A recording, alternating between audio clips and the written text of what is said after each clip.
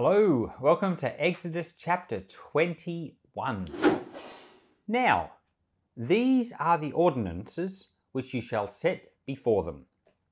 If you buy a Hebrew servant, he shall serve 6 years, and in the 7th he shall go free without paying anything.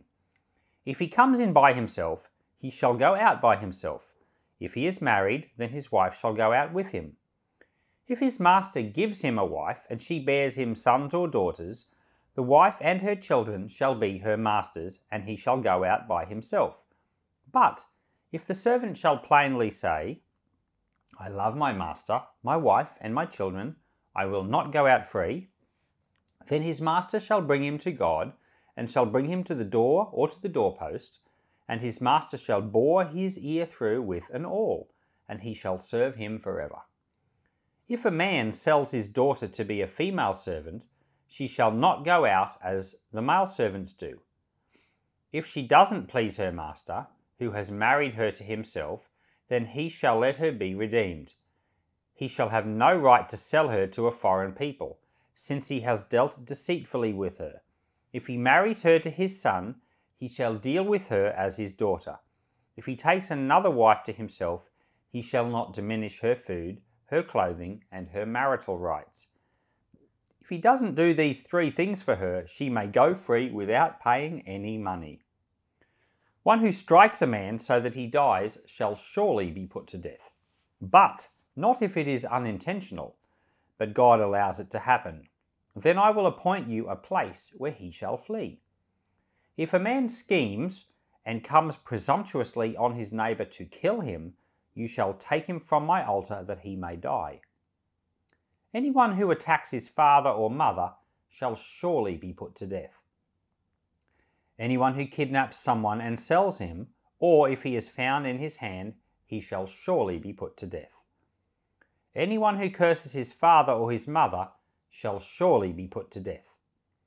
If men quarrel and one strikes the other with a stone or with his fist and he doesn't die but is confined to bed, if he rises again and walks around with his staff, then he who struck him shall be cleared. Only he shall pay for the loss of his time and shall provide for his healing until he is thoroughly healed. If a man strikes his servant or his maid with a rod, and he dies under his hand, the man shall surely be punished. Notwithstanding, if his servant gets up after a day or 2, he shall not be punished, for the servant is his property. If men fight and hurt a pregnant woman, so that she gives birth prematurely, and yet no harm follows, he shall surely be fined as much as the woman's husband demands and the judges allow. But if any harm follows, then you must take life for life. Eye for eye, tooth for tooth, hand for hand, foot for foot, burning for burning, wound for wound, bruise for bruise. If a man strikes his servant's eye or his maid's eye and destroys it, he shall let him go free for his eye's sake. If he strikes out his male servant's tooth or his female servant's tooth, he shall let the servant go free for the tooth's sake. If a bull gores a man or a woman to death, the bull shall surely be stoned, and its meat shall not be eaten, but the owner of the bull shall not be held responsible. But if the bull had a habit of goring in the past, and this has been testified to its owner, and he has not kept it in,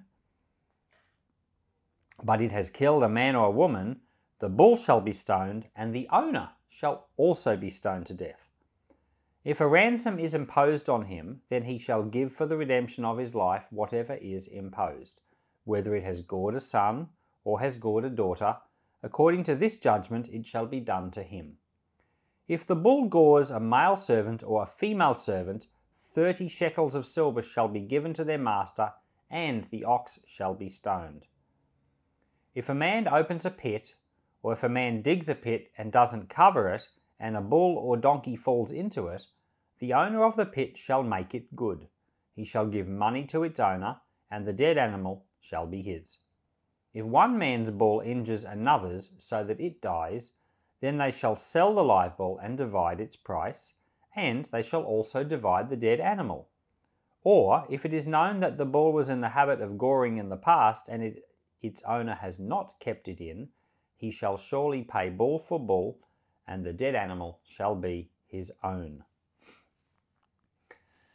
So we're now in the second half of Exodus. This is a 40-chapter book, and we're up to chapter 21, and we've now changed.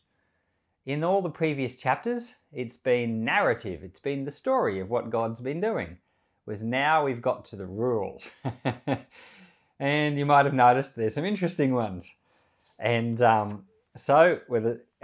and you know, people think of Leviticus and Numbers as those being the boring books and Exodus as being an interesting one. Well, Exodus has an equal amount of, potential boring information.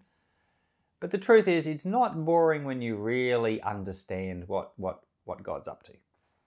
So what we've got here now is the beginning of all these laws. And of course, we had laws in the last chapter, the 10 Commandments. And those were what we call the moral law. Those were the things you did to be, are pleasing to God because they're right or they're wrong. But you'll notice now that we've got some laws that are, for example, if your bull gores somebody, how to handle that situation. It's not necessarily a sin. You haven't done something immoral if your bull got out and hurt someone else. So we've now dealing with these are not the moral laws now. We're now dealing with civil laws and criminal laws. So these are laws that are going to help the nation of Israel be a country. We've got laws in our own country like, laws about if you build a fence, the neighbours shall share half the price. And we've got laws like that. And so there's a lot of laws in the Bible that people misunderstand and they think that these are moral laws. But no, they're not. These are laws for the running of a country. And you need them. They're important. And so we're not going to comment on every single law, but you can tell from reading them that there's some that do get your attention. And I think in this chapter, there's two that really stand out. And the first is this law about slavery right at the beginning. And people are aghast at the idea that the Bible has got slavery in it. And they accuse God and they say, how could God, allow slavery? And, people think they think God's in favor of it. And certainly during the time of the Civil War and before that, there were Christian people that used passages in the Bible like this as their proof for them being allowed to have slaves. That's true. But the question is God in favor of slavery? And you have to say that the whole message of the book of Exodus is no. That's what this whole book is about, is God going to Egypt, getting people who are in slavery and they've cried out for help and delivering them from slavery. That's the big message. And in fact, it's the big message in the entire Bible. Because Jesus, came to set us free from slavery to sin. If we remain slaves to sin, we'll perish. And so the big picture of the whole of human history, the whole of the Bible, and definitely the whole of this focus of the book of Exodus, is that God is not in favor of slavery and he's come to set the slaves free. Jesus said it in the Gospel of Luke. He said, I have come to set people free. So I think there's a really obvious answer, no. And you can see even here in this example of Exodus 20, it says, if a servant serves you for 6 years, in the 7th year you must set it free.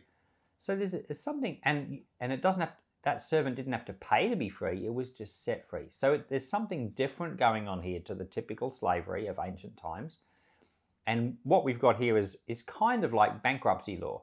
When someone goes bankrupt, there are rules that will apply to them for maybe 5 or 7 years.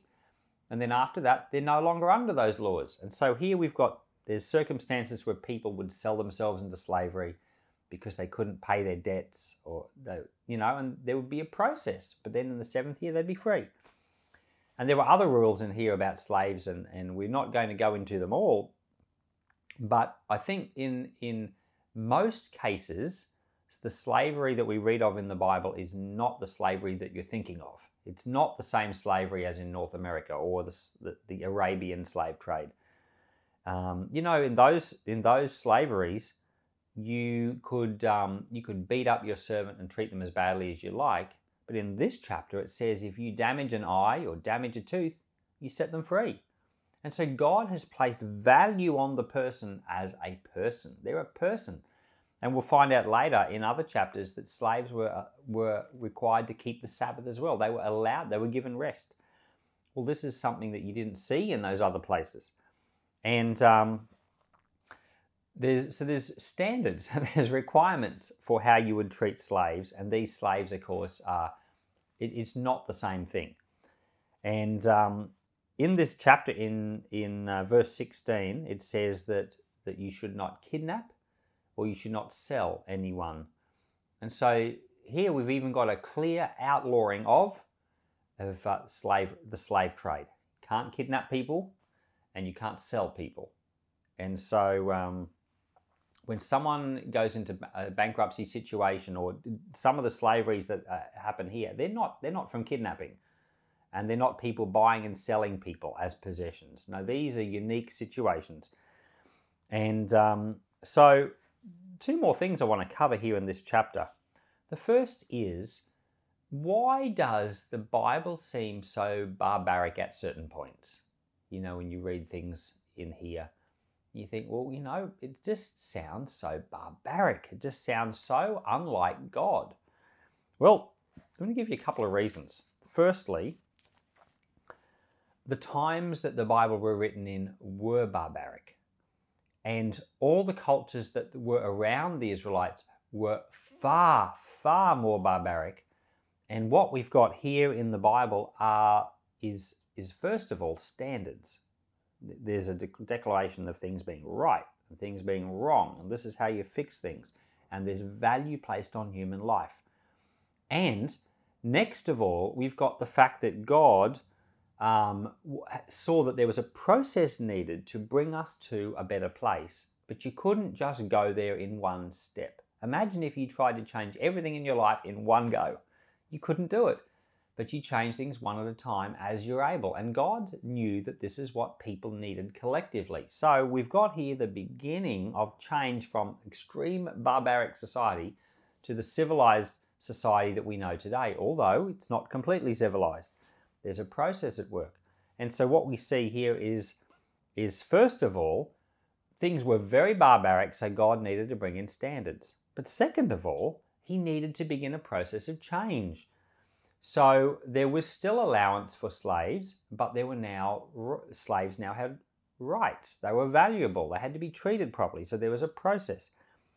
And third, there was a need for clear law and order. And you imagine 2 million people coming out of Egypt, and they'd all been slaves, and they'd all been used to being bossed around, and now they're all free. You imagine freeing 100 people, and imagine prisoners out of jail, just letting them all go free and saying, off you go. It'd be crazy because they wouldn't know how to behave and act. And so there was a very clear need for law and order. And so there's a lot of laws that seem very tough, but they were essential. And finally, the Lord was preparing them, these Israelites, to enter into the promised land. 40 years later, they were going to go in and they were going to embark upon a military campaign and conquer the land. And they needed to be disciplined and well-trained and behave well and obedient, like a military boot camp. And so we've got the beginning of all these things here. Law and order, discipline, teaching people the value of humans, even in the middle of a very barbaric world. The beginning of a process of change. And we look back on it from now, and we've come after a long period of thousands of years of change, and we look back on it and say, boy, things were barbaric back then. But we only think the way we do because God is the God who's brought us to this place, and we're so grateful for that. Finally, I'm going to finish this chapter with one thought. It mentioned in here that if there was a slave that loved his master, didn't want to go free, he could choose to remain, and he could become what they call a bond slave. He'd have his ear pierced with an awl into a door. And in the New Testament, John chapter 10, Jesus tells us that he is the door. And I just think that if anyone loves the Lord, you can take your ear and you can give it to the Lord Jesus Christ, and you can say, Lord, I'm going to listen to you. You're going to be my master, and I want to be your servant.